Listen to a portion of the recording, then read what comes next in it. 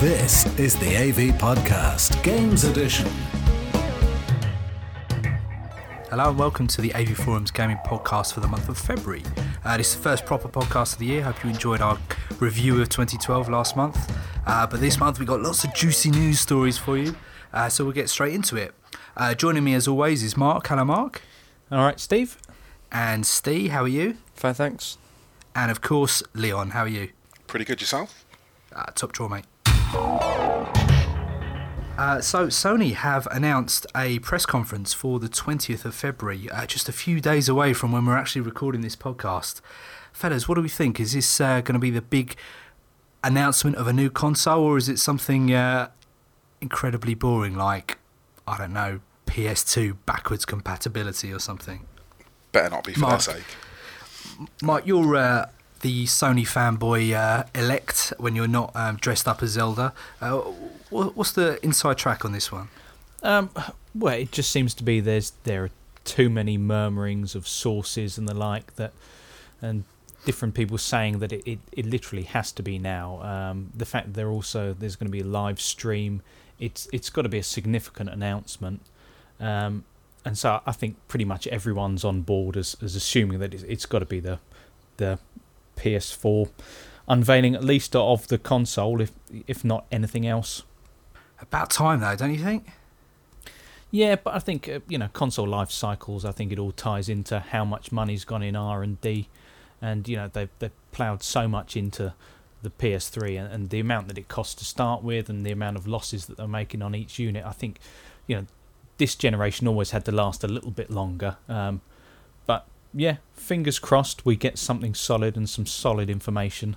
So what sort of rumours are we hearing? Obviously it's going to be technically a superior machine to the last generation. Leon, you've been reading up just before we came on air. Yeah, I've been reading up those wonderful teraflop figures that you get. Just how many teraflops more can we expect? Apparently it was 1.83 teraflops, according to one of these articles while I was reading. But this is the problem when it's this time of year. It's just, you don't really know what to believe, and the rumours are coming from everywhere. So it'll be good to have some solid information. Well, listen, as I said off air, this podcast has never been the kind that would blind anyone with science. But more powerful graphics is certainly going to be the benchmark, and there has been some leaked specs of both the Xbox next generation console and of course this new PlayStation, and it looks like the PlayStation seems to have the edge when it comes to graphic performance. Yeah, the PS3 had the edge on the Xbox as well, though. I think with all its cell processors and stuff, it was ahead on power, but ultimately it depends more on like the developer support, and they found it hard to develop on the PS3. So I think that's more of an issue.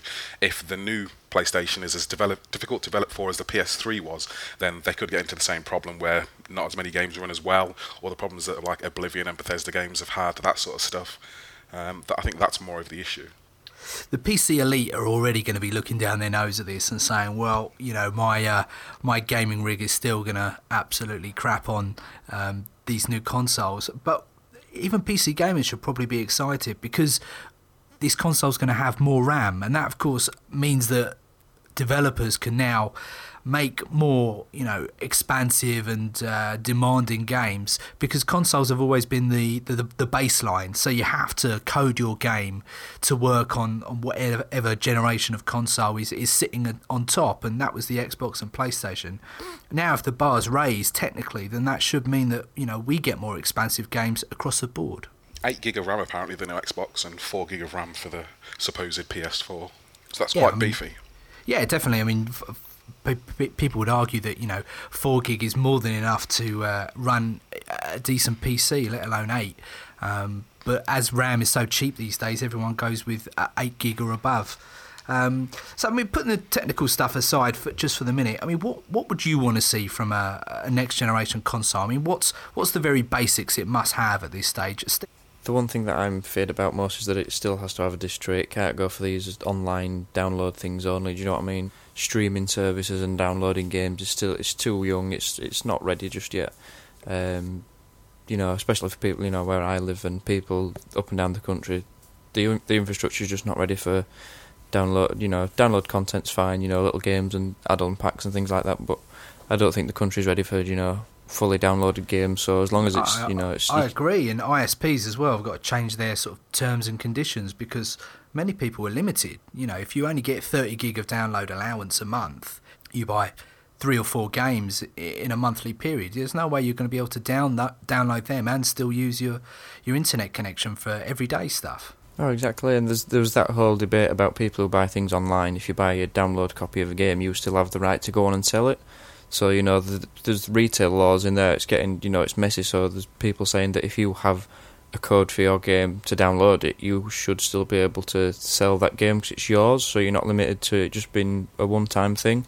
So there's a lot of sort of, sticky situations there and things that still need to be resolved before we say, yeah, we can chuck all these games at you on there, because people are just going to find ways around the system, and they're going to end up getting money out of people, and it's just going to, I think it'll just go backwards on them at this point in time, and until, like you say, until ISPs, give more affordable and more flexible internet packages, and the infrastructure's there for the BT Infinite and the fibre optic cables and things like that. I think we just need to be careful how quick we push these sort of cloud systems and downloadable even that games. aside, people used to love the fact that they could go into a store and buy their game, but crucially that they could trade it in. And we're hearing strong rumours that both Microsoft and Sony are going to make it so that games will come with a code that you have to enter, which will tie that game to your account, and it won't be able to be sold on. So therefore they are killing the second-hand market and protecting all those juicy profits that they like that much.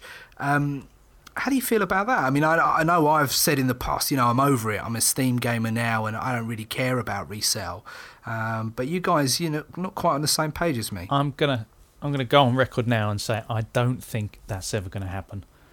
I really don't think. Everyone always gets a little bit jumpy every time a new console comes out, because they see some of these patents that have been registered, and they've been around for quite a long time. All these ideas that, obviously both of the big manufacturers are going to be looking at ways they can curtail that money going away from developers and from themselves, but I just can't see how they can do that. It's biting the hand that feeds. There'd be too much of a backlash. You really think so? I mean, if you were in charge over at Sony or MS at this point, you'd probably be thinking the same thing though, right?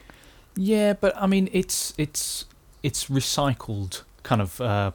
It's a recycled economy. It's people trade in and people trade up. The second that you try to stop that completely, it's like kind of trying to change the second-hand car market or something. It's there for a reason, and I really don't see how they can shift things quite so significantly. I mean, we've seen kind of baby steps in that direction with things like online passes and the like, and that's because it's that upkeep. If you want to keep servers open, then I understand that there's going to have to be a price paid for that, but doing that for games that could be just like a single player experience or something like that you then can't just trade it in, it just seems kind of draconian.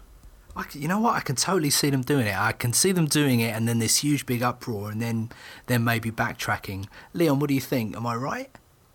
I can't see them doing it myself. I think not only would it just be them being unreasonable, I think it would kind of kill game. Think about how the high street is nowadays.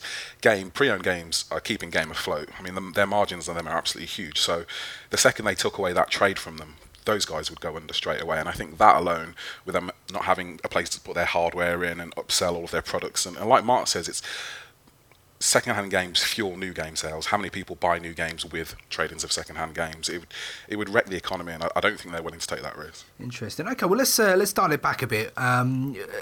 Still, sticking to features that we want to see. Leon, what's the very basic things you want to see from a next-gen console at this stage? I want them to just nail the interface first of all. I need them both to just really concentrate what they've been doing. Microsoft need to dial back the adverts and stuff like that, and PlayStation need to get better at all the extra little bits and bobs that Microsoft have added. And let me just jump in there at that point. Anyone who's got a Xbox Gold account, they pay for that service. So why are they seeing ads all over the dashboard? That's a very good question. One that you just can't answer. And full credit to Sony. Sony's service is free. Of course, you do have PlayStation Plus if you want it, but at no time do you ever see any external adverts on that XMB. But people would argue that Xbox Live is just simply a better better service than PlayStation. I mean, PlayStation Plus has crafted something completely different, and they've taken that notion of like an online experience and paying for online to mean something completely different. But a lot of people, if you ask them, are they happy with how Xbox Live works, they generally say yes, even though they pay £40 a month to do so. Yeah, and all that advertising cash, Microsoft must be rolling in it. Let's talk about 4K. That seems to be the big buzzword. Phil and the team were over in Las Vegas at CES last month, and there was 4K TVs everywhere. I think, first of all, we need to nail 1080p, 60 frames a second, and I'd be happy enough. I mean, we're getting towards the end of this console generation, and I'm still seeing screen tear in PS3 games and things like that. You know, I want them to nail things being smooth first, and then I'll be happy enough with the greater resolution, because it's the standard. Every time people get wowed by screenshots of first-gen games, you know, on a next set of consoles, it always looks great in screenshots, and you've got that increased resolution and better quality textures and that kind of thing, but often they just run like kind of buggy dogs. They can be so poor, and it does really grate with me that I'm still seeing, you know, kind of V-Sync problems this late in the generation. I totally agree, and I've said this before, you know, we don't even really have 4K as a viable gaming resolution on PC, so there's no way that these consoles are going to be able to offer any kind of genuine performance at 4K. Maybe 4K upscaling, that could possibly be something we'd see, but I would, you know, really stress, don't be sucked in by any kind of marketing ploy about 4K and how this is going to be the thing that delivers, because Sony's biggest feature for me when the PlayStation first came out, the PlayStation 3, was it had Blu-ray, so, you know, it made sense to pick it up just for that alone, really. But I'm not sure it's going to be able to have the same thing with 4K this time round. Think about it, how many people are going to have 4K tellies when it comes out? Well, the thing is, I work in video production, and back in my early career I worked in film and TV, and at one stage I worked at a film lab, and at this film lab we mastered feature films for Hollywood and, you know, various other countries, Bollywood movies and all kinds of stuff, and we had a very big movie in. It was a film about wizards, shall we say, young wizards, and I remember having a conversation with the colorist. The colorist is a guy that basically puts together the look of the movie, and they had big secure fingerprint readers and locks on all the doors and stuff, so it was a controlled area, only a few people could go in. And I saw the colorist one day in the kitchen area, and I said to him, oh, you know, how's the movie going, blah blah blah, is it all in 4K that you're working from? And he said, no, 2K. He goes, no one does anything at 4K, it's just too expensive. And of course, you've now got cameras that can shoot. The Red Epic, for example, can shoot at 5K. That's no problem. But when it comes to special effects work, everything tends to be done at 2K, just because it's so much more expensive to be working in high resolutions. So even then, even if they were to make 4K sets and monitors, you know, affordable in the next year, I just don't believe the content's going to be there. I was just going to say, I think if you think of the costs that it takes to make these AAA games now, the resources are already spiraling out of control, and I just can't imagine them like timesing that by 5, like Mark says. Let's just nail 1080p at this point. Yeah. But it's kind of like the Nintendo kind of strategy. You know, they never really are the ones to push the specs. They're always on the gameplay side of it, and I see a lot more of that in Microsoft and Sony this time. I would like to think that, you know, graphics can only go so far. We've all seen the new Unreal Engine. It looks great, but I'd like to see them just dial it back a bit and concentrate more on gameplay and just doing what they do well, rather than trying to push the edge all the time. Oh, I totally agree, and I do think on that front they will deliver. I think if you're a console gamer now, you will be pretty blown away by what 1080p really should be. As Mark mentioned earlier, you know, added textures and lighting effects, that's what really is going to make 1080p that much of a richer experience. So that's probably something to look out for. What do we think about price? Because, you know, not everyone's been particularly well off these last few years. The economic downturn has probably hit everyone in one way, shape or form. How keenly do you think this is going to have to be priced to get people out and parting with their cash? Well, first of all, I don't think we'll hear about that until, you know, probably E3 kind of time. And when it does come out, I think we'll probably be looking kind of. I can't see how it can go over 350. I think 349. That I was going to say like 400 definitely is just too much. That's way too much. it is. So 350, obviously a little bit better, but still to me, I don't know if that's going to get a lot of sales early on. I think it needs to be 299. That just sounds, that 299 is just. Well, there are just the right number. I mean, there are kind of murmurings that perhaps they're not going to go all out into this kind of graphics arms race with these quotes about different playing options and that kind of thing. And with Sony's acquisition of Gaikai and potential for streaming, I think, they're perhaps early signs they might be thinking a bit more outside the box now. And, the interesting thing for me will be not necessarily just whether they can price it at the right point to try and kind of compete with Nintendo being always seen at the lower end of the market, but what happens with things like controllers and the subscription model and that kind of thing, because it's not just the initial price, it's also the things that add on as well, all your accessories and how you're going to pay for subscriptions. You think Sony might change their way of pricing their sort of online? I do. I just think PlayStation Plus has kind of just shifted the emphasis slightly. It's given people a different way of looking at how they buy content, and I do think if you want to get that smooth, more social experience with things like cross-game chat and the like, and the Xbox Live Gold just does really set the standard. I still think you can quibble over dedicated servers all you like, but I just think as a social aspect to gaming, and the fact that there's murmurings that perhaps Sony want to push this one more as a media hub, I think they've got to get that side of it perfect, and for that I think they've got to introduce some kind of a standard rate subscription. I suppose if you come up with a deal with Netflix or someone who's already got the content there, it kind of becomes a much more attractive option, doesn't it? Anyone use Netflix? Is anyone a Netflix subscriber? I was when it was free, and then after the month I stopped using it. Doesn't quite make you a subscriber, I'm afraid, mate. And my internet connection shut, so it didn't really work. That's a very good point. Yeah, I don't blame you. Everything's ahead of its time for me. Leon, Netflix sounds like the kind of thing. You seem sort of the guy that would be forward thinking enough to stream your content. No, just don't use Netflix or Love Film or anything like that. Interesting. So maybe if we're going to decide that we are the mean average of the entire country, maybe streaming is not such a big deal.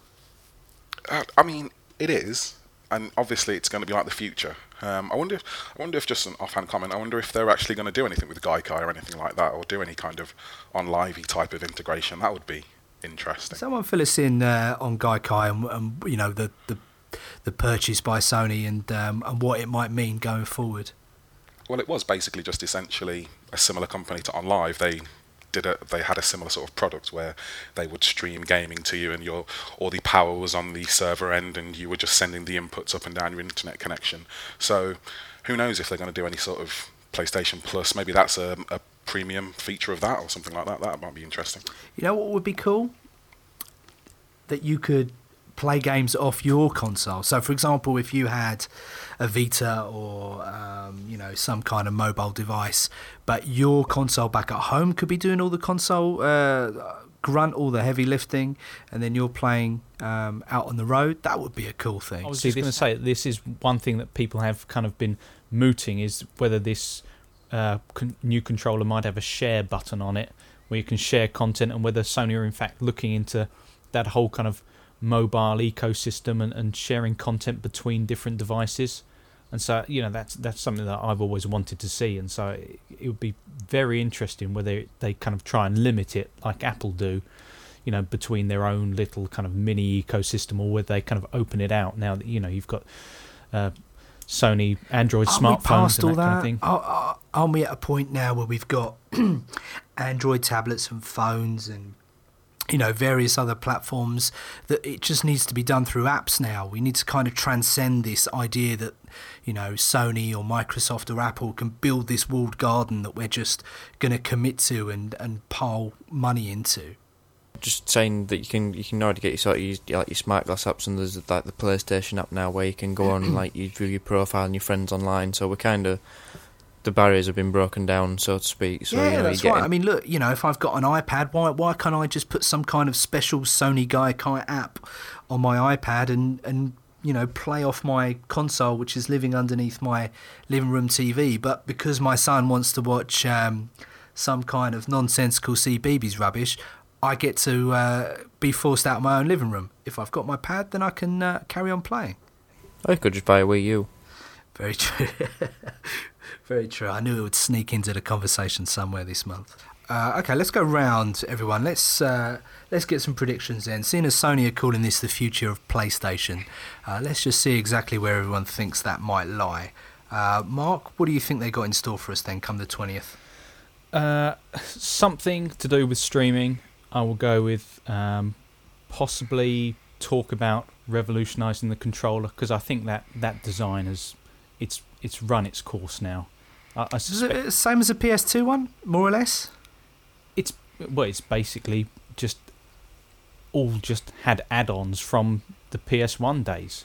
Right. It's just kind of slowly built up. You've got the analog sticks there now. You've got the dual triggers and everything, and then you get rumble, and now you've got tilt, and they just keep adding things to it. Whereas when the PS3 came out, that kind of strange Batarang style controller that everyone got up in arms about without ever actually trying, there were early reports that it was in fact supposed to be far better in terms of ergonomics. And the great kind of criticism I'd have of the Sony controllers is that after a while it does tend to give me and a lot of other people reportedly kind of hand cramps. You got big hands or small hands? Just nice hands. What does that mean? That's the cagiest answer ever. I don't know. Medium-sized hands. I've Do you never have all your measured them. fingers? Yes, I have all my fingers, thank you. 2 thumbs? Yes, just the 2. What do we think about a killer feature, Mark? What do you think might be the unique selling point this time round?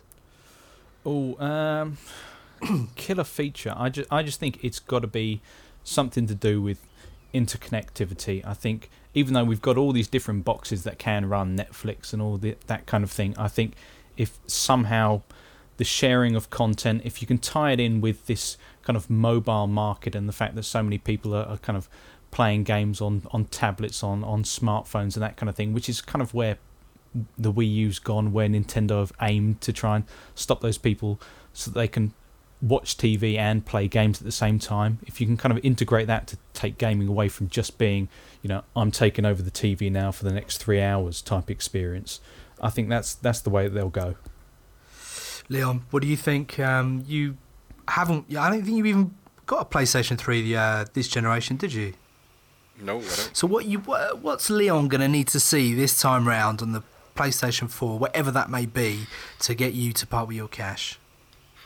It's going to be about the games for me. I mean, it can be as powerful as you want it to be, but the reason I didn't buy a PS3 was there weren't any games that particularly compelled me. It never reached that kind of peak. There's always a game that I was like, oh, I want to play that, but it never snowballed into me buying a console. So they need to hit it hard with the games. Killer feature? What do you think it might be? I don't know. I think if they are intent on having a handheld console, which they apparently are, the Vita, then maybe they should actually use it and tie it in some way to the PS4 and really make a good go with the Vita. Come on, you may as well do it. It's there doing nothing. It's got no games. Use it as like an extra control pad. Really integrate it. Do some of that Wii U stuff. That's got to be in there. That's just begging to be done, really. Well said, that man. Steve, let's hear your take on it. I think the most important thing, obviously, we won't know till later on, is the price, but obviously, like, the power, and, I want it to be a significant step up from what we've got now, so, similar to what you can expect from a sort of PC rig and things like that. So, like we said earlier, say 60 FPS and 1080p steady for everything as a benchmark. Every game that comes out needs to have that. It needs to, be powerful, needs to look better than what we've got now, because obviously if it's just going to be a tiny little bit better, there's probably no point to it. But I think the killer feature of it will probably, for all intents and purposes, I think the next generation of consoles are just going to be basically PCs. So I think, it's going to be a sort of thing where you can do pretty much everything you need on one sort of thing on like the console. So like you'd more integrated web browsing, sort of like possibly some sort of like processing, sort of like word processing thing on there, so you can do everything from one thing. So like Sony and Microsoft are obviously players in the sort of laptop and PC market, so I think we're going to see something like that. It'll be a sort of divergence of all devices. Yeah, and I think some sort of like even further with Sky and things like that, and BT Vision and things like that. I think you're going to get more like sort of live TV and TV streaming on there. So it's going to kill off having the Sky box set under your TV as well. So I think that's where we're headed these days. Hey, that would be a cool feature because Sky boxes do have network connectivity now, so something that could interface with that, something that could be like a playback machine for your Sky HD hard drive. That would be very cool. All involves deals though, doesn't it? All involves deals. My prediction, I would just like to see some kind of way of playing my console when I'm out and about on the road. That would be very cool. That would be interesting. Price, I don't think it even really matters at this stage, but $299, that would definitely get me down the shops. No, 525 quid like last time then. Was that what it was? Get 2 jobs, he said. Wow, was that what it was? Goodness me. Did anyone buy at launch? I guess Mark. That's the only person I can direct that question. Mark, did you buy at launch? How dare you? No. I didn't actually. No. You didn't go dressed as Solid Snake from Metal Gear Solid or some other equally Sony. Up and no pre-order. Trying to think what I've got my Sony PS3 because it came free with my television. So that's kind of a bit of a cop out. Well, no, I say that my telly was £1,000 when I bought it, and this was like way back, maybe 5 years ago. So I guess it was a good deal at the time, but it was Blu-ray. Blu-ray was such a killer thing about it. Everyone who had a DVD player, it was such an unglamorous thing to go and buy a standalone Blu-ray player. So buying a console which had it built in, it totally justified getting one. At least that's the way I viewed it, and a lot of my friends and peers did. So I just don't see where it has that feature this time round. And trust me, 4K is not the buzzword right now that everyone thinks it is. Maybe in 3-4 years' time, but not right now. It really isn't. 3D will save us all. EA are back in the headlines. Microtransactions seem to have creeped their way into Dead Space 3, and many people are up in arms about it, saying that they're paying twice on a premium product. Is it much ado about nothing? Leon, I gather you're reviewing the game for the site at the moment, so we're not going to go in too much detail about actual gameplay. But how do we feel about this, microtransactions in games? I mean, I guess it's fine if it's a free-to-play game, but a game that we're already paying 40 quid for, is this right? I don't know about is it right. It depends on is it right for you. I think what their defence is that it's all about time. If people don't have the time, because what they're offering are basically ways to cut down on time for looking for resources and things that you would find around the world, and just putting time into the game would give you certain things so you can craft weapons and stuff like that. So if you don't have the time to do all that, then you can just pay EA some money and boom, there you go, you've got everything that you need. It's not new though. I mean, they've been doing it in like sports games, and I know Need for Speed has time saver packs where it just unlocks all the cars for you. To me, Sports Interactive did it this year with Football Manager. Actually, you can pay real money and get perks in games, or in some cases I think you can even pay real money and get a bigger transfer budget in the game. Just seems weird. Yeah, I mean, to me it's just completely opposite to how I play games. I mean, I do it for the satisfaction of completing those things, and I enjoy putting my time into it. And I've played Dead Space 3 and I haven't paid any money towards it, and I've got as many weapons as I want, and it's just because I'm one of those people who looks in every nook and cranny and I derive pleasure from that. So why would I pay you to take away what I'm actually going to this game for? So it's not for me, but who am I to say that somebody doesn't want to give EA their money? I think it's a silly idea, but it's your money. You can do what you like with it. Well, I guess we all grew up with cheat codes and walkthroughs and things like that. I suppose it's just kind of an extension of that, but I suppose the difference is that someone's profiting from it this time.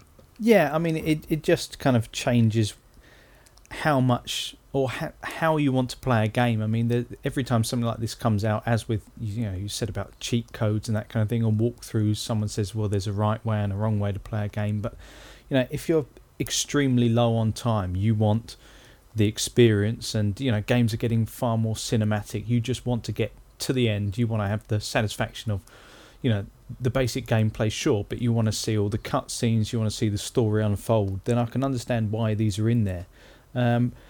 The trouble is that we've traditionally seen these in the kind of freemium type model. You see them in freeware, so it's a way of generating money when you're not making that money up front. EA are clearly obviously making that money up front, which is, I suppose, what's really kind of upset a few people.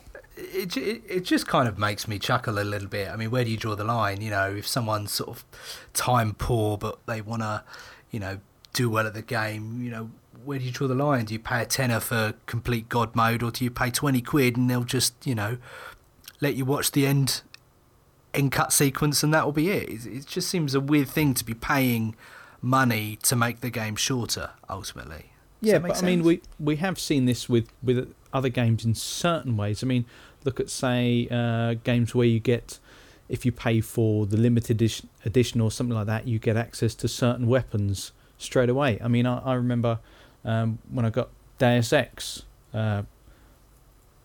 it came with a code for the extra missions, and you get, I think it was the shotgun or something. I didn't bother actually using it until I'd got pretty much to the end of the game, and then I unlocked it and found that it was a pretty devastatingly powerful weapon, and that could have changed the way that I played the game completely. So they already offer these kind of things, access to certain vehicles and that kind of thing anyway. Well, of course, this story took a bit of a turn for the more interesting, shall we say, when an exploit turned up where gamers found that they could actually get the items they wanted without having to pay money. And this kind of takes it into a bit of a grey area, because I suppose some people could argue that was theft. I mean, that exploit, they've come out and said that they're not going to change that and that it's intentional or something like that. So yeah, it seems like a little bit of a backdoor where basically you go into an area, loot it of all the things, go out, go back in again, and everything's respawned. But I don't know, that's not a problem for me either. I mean, I played Resident Evil 5 like that. I wouldn't have completed that game. I sat and did the same level like 20 times just to get the heart so that I'd have enough money to buy the best weapon in the game. That's just, again, I think it's all fair in single player. Couldn't you, you could do a kind of weird little inventory exchange as well in Resident Evil 5? Oh yeah, there was a whole thing with like eggs and swapping things and they'd stay in your inventory and stuff like that. But little quirks like that, I mean, especially when it's all about replayability, I don't have a problem with. But let's say if they're selling the best sniper rifle in Call of Duty for like £10, then okay, now I have a problem with it because you're ruining the balance of the game. Of course, and yeah, of course. It shouldn't go that way. But single player, I think, it's like open world games. Saints Row, you could just buy the keys to the city and stuff and just unlock everything. Yeah. If you want to do that in your game, then be my guest. It doesn't affect me, but I think multiplayer is my kind of divide.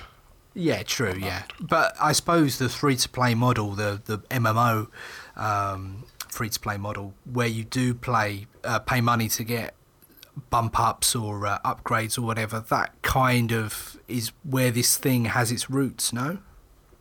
Yeah, I mean, if it's free to begin with, then I think microtransactions is just a completely different option at that point. Okay. Then I'm much more open to it. But if, like people say, you're paying 40 quid for Dead Space, and if they were offering, just jump to the end for 10 quid, then that wouldn't be reasonable. But it's a £40 game, and you can play it as that. You don't need to put this money in. It's a complete option that you can just ignore. A free-to-play game, then, yeah, I mean, it's like games on Android and stuff. I'll play the free version, and if they generate enough love from me, then I'll chuck them a couple of quid because I think that they deserve it. So, my pocket is more open to that sort of suggestion. And you know what? This probably wouldn't have been such a big deal if it wasn't EA. If it had been another games developer or games publisher, they probably wouldn't have got as much flack as EA. Possibly true. It's possibly true. The big dog. Everybody likes to hate the big guy. But it's not new. This is what I don't understand. This has been in so many games, and I don't know why. Maybe it's just because Dead Space is a single-player game, and Something I have no idea, honestly. something you think we can expect more of going forward? I would imagine so. And just a quick insight into Dead Space 3. Is it something? Is it an improvement on the last? What's the take so far? The take so far is good.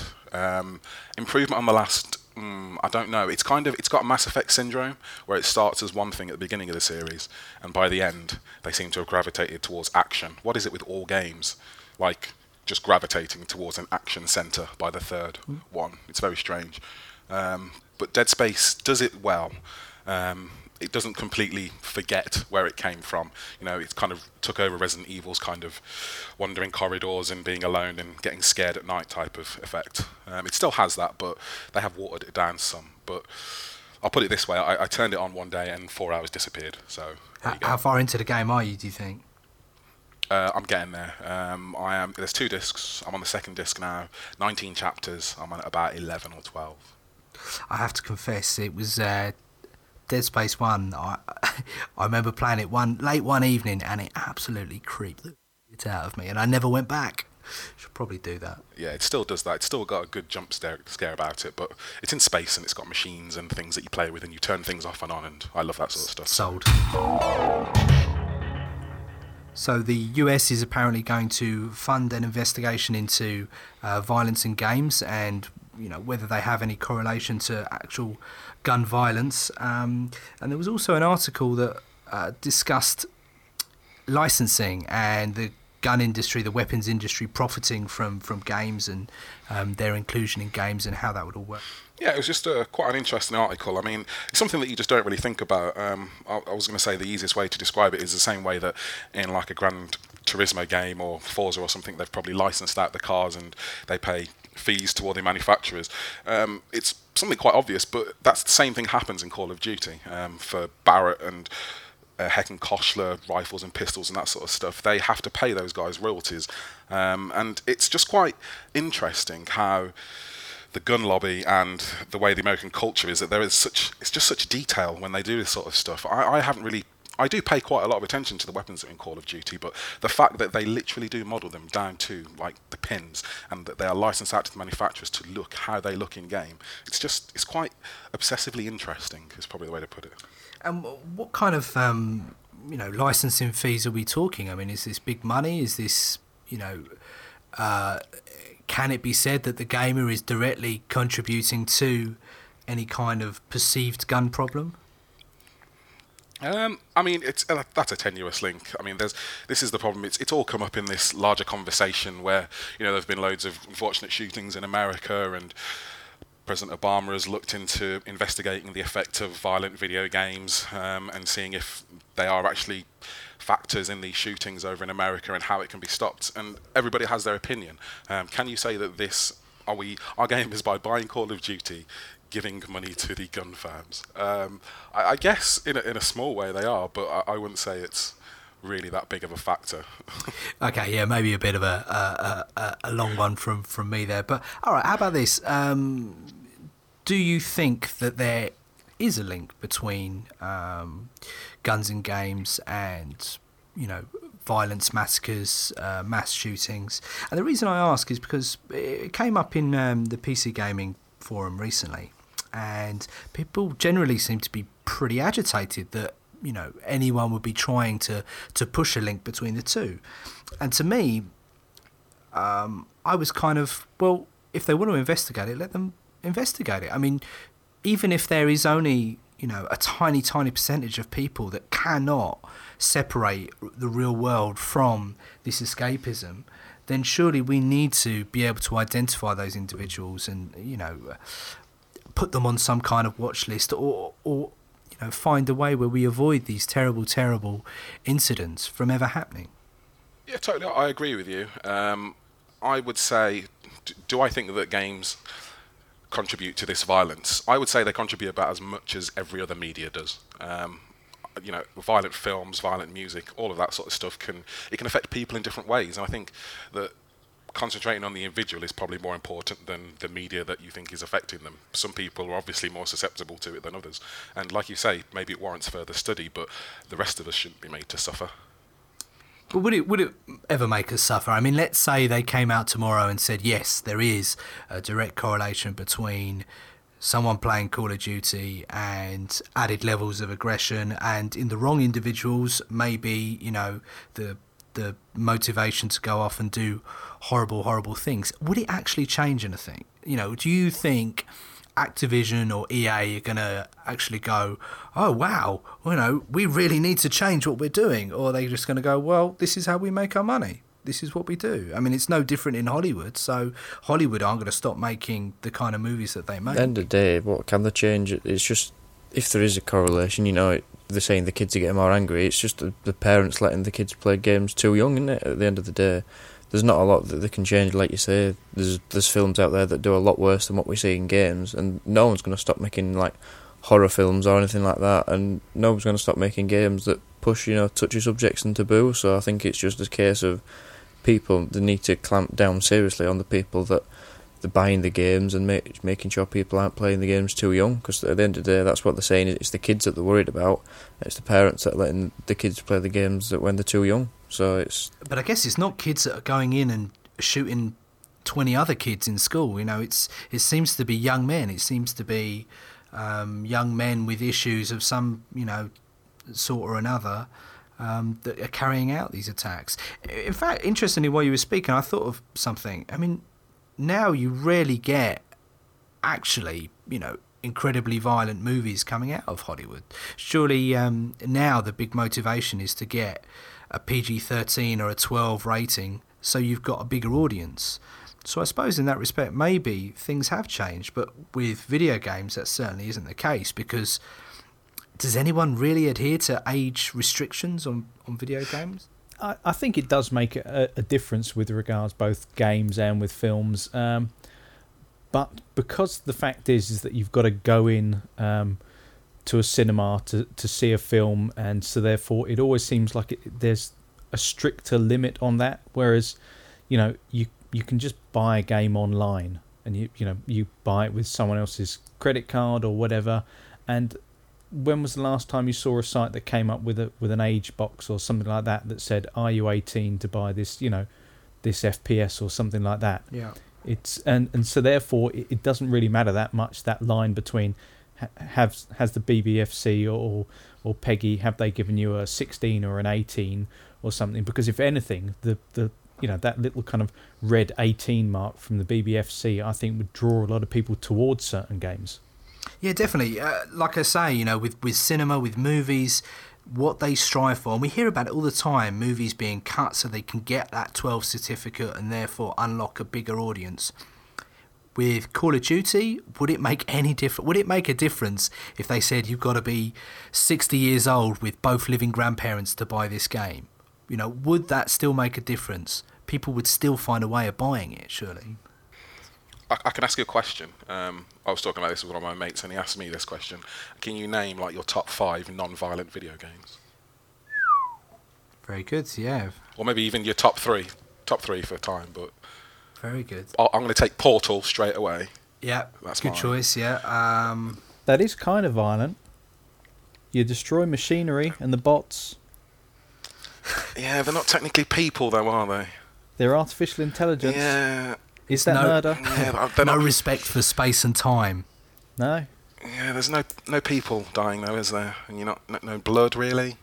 But I get the point. And it still firing weapons. Yeah, it's something that is. I mean, even let's say, look, Portal is one of the best examples of a fairly non-violent game, but even then, it still does involve shooting. Well, true. Okay, Flower. Even though I loathe to say those things to you. It's it's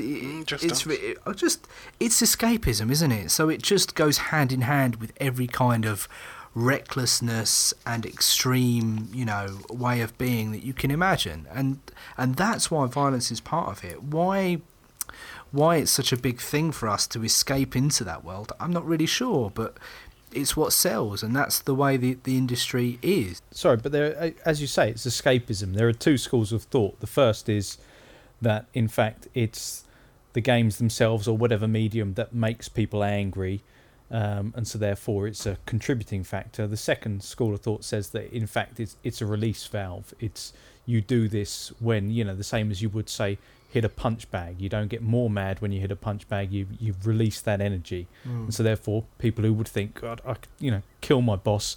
You play, whatever it is, Call of Duty or something. You have a bit of mindless mayhem, and then it gets it out of your system. That's two different schools of thought. But with regards to this, looking into the links between violence and video games, some people are saying that perhaps it's best that those within the industry don't actually engage, because by entering into the talks, you're actually kind of legitimising the view that there is a link between. Yeah, you mentioned this off air, and but why should the industry be so paranoid as to give the argument weight? I mean, it's just one of those things. Why would we want to bury our heads in the sand over it?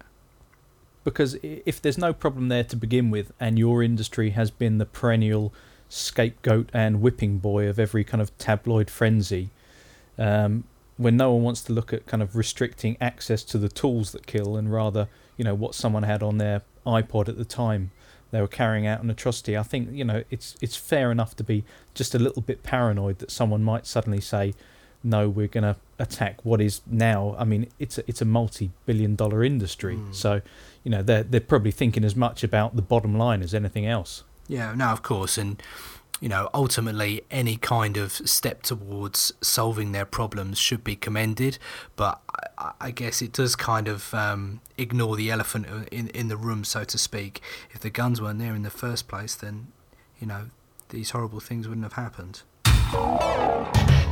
So one person who hasn't gone out and massacred a load of people after playing a video game is Leon, after reviewing Devil May Cry. Leon, you didn't feel and go hacking and slashing your way around your local shopping centre. Does that mean we shouldn't buy this game? No, it was quite good. Although Ebony of Ivory, he does have a few pistols in that game, so it ties in nicely with the guns. But no, Devil May Cry it's pretty good. It's surprisingly good, actually. I wasn't really expecting a lot from it at all. I didn't play. I played a bit of Devil May Cry 4, but it wasn't particularly great. And I'm just not a huge fan of the way Devil May Cry used to be. It was very Japanese. But that's an interesting point, because Mark's mentioned this many times on this podcast. There was some concern, Mark, that Devil May Cry was going to be a bit of a shambles after it was handed over to a Western studio, something which has traditionally been made in Japan by Japanese developers. But it seems to have turned out okay.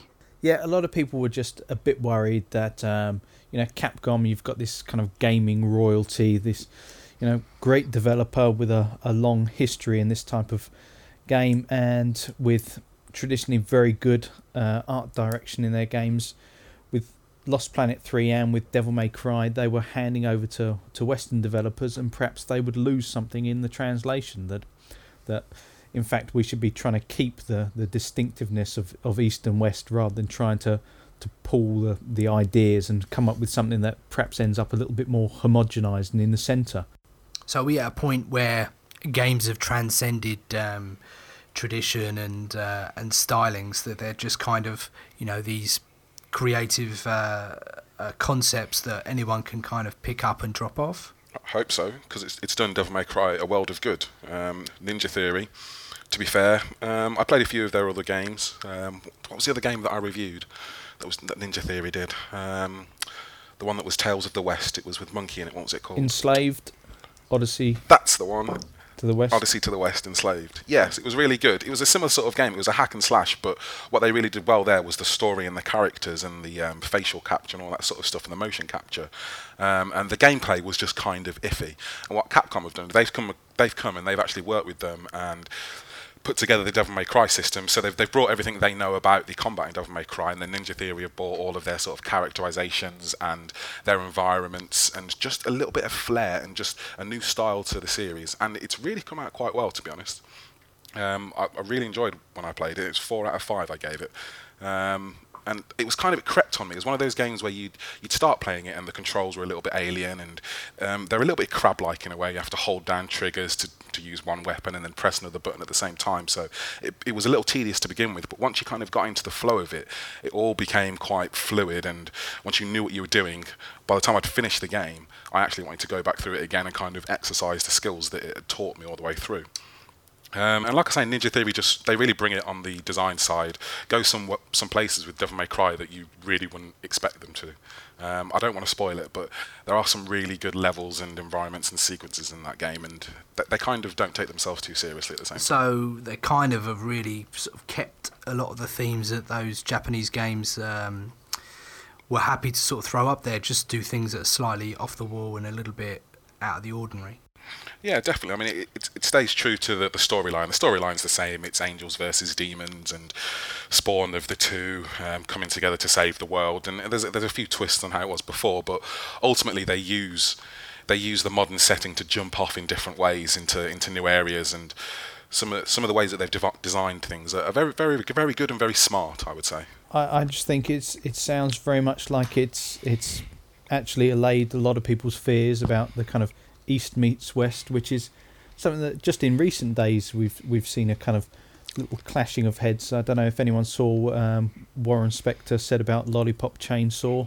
He was given a little talk and said that some games shouldn't be made, and they flashed up an image of Lollipop Chainsaw, which, you know, bears the hallmarks of Goichi Suda51, who makes very kind of trashy, pulpy, very kind of niche Japanese video games that have got very much a cult audience here in the West. But that's kind of a highlight of the kind of thing that I expect to see from different regions. And so you can understand where people's fears were with Devil May Cry shifting over to Ninja Theory, but they have a good enough pedigree, and I think Capcom have been smart enough to, you know, they haven't simply just farmed these out to just a developer. They've picked people with a decent pedigree in that genre, and Ninja Theory with Heavenly Sword and with Enslaved, they've already got a good recent track record in that kind of hack and slash and action adventure genre anyway. So, you know, I think it's very good, and it's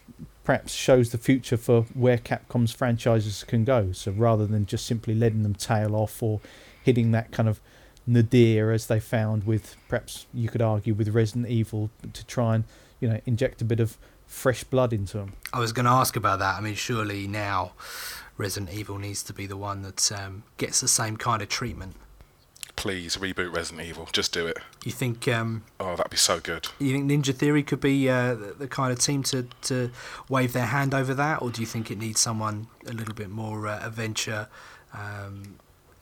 based?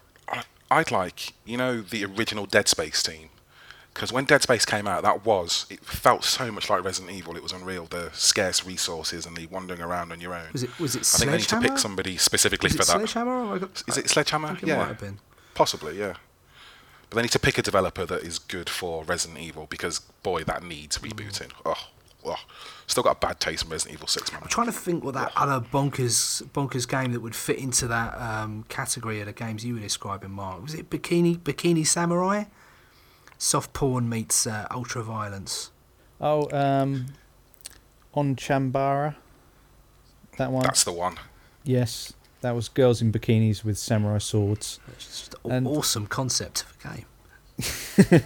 Yeah, but see, that's the kind of thing, you know, people always think that kind of thing, but then out of that occasionally pops up something like Bayonetta, which is absolutely insane, and you just think, if they did that with, say, a Western developer that was listening to some kind of target market and ticking boxes and, you know, using playtesters all the time who said whether they found something offensive or not, the game never would have got past the initial testing stage.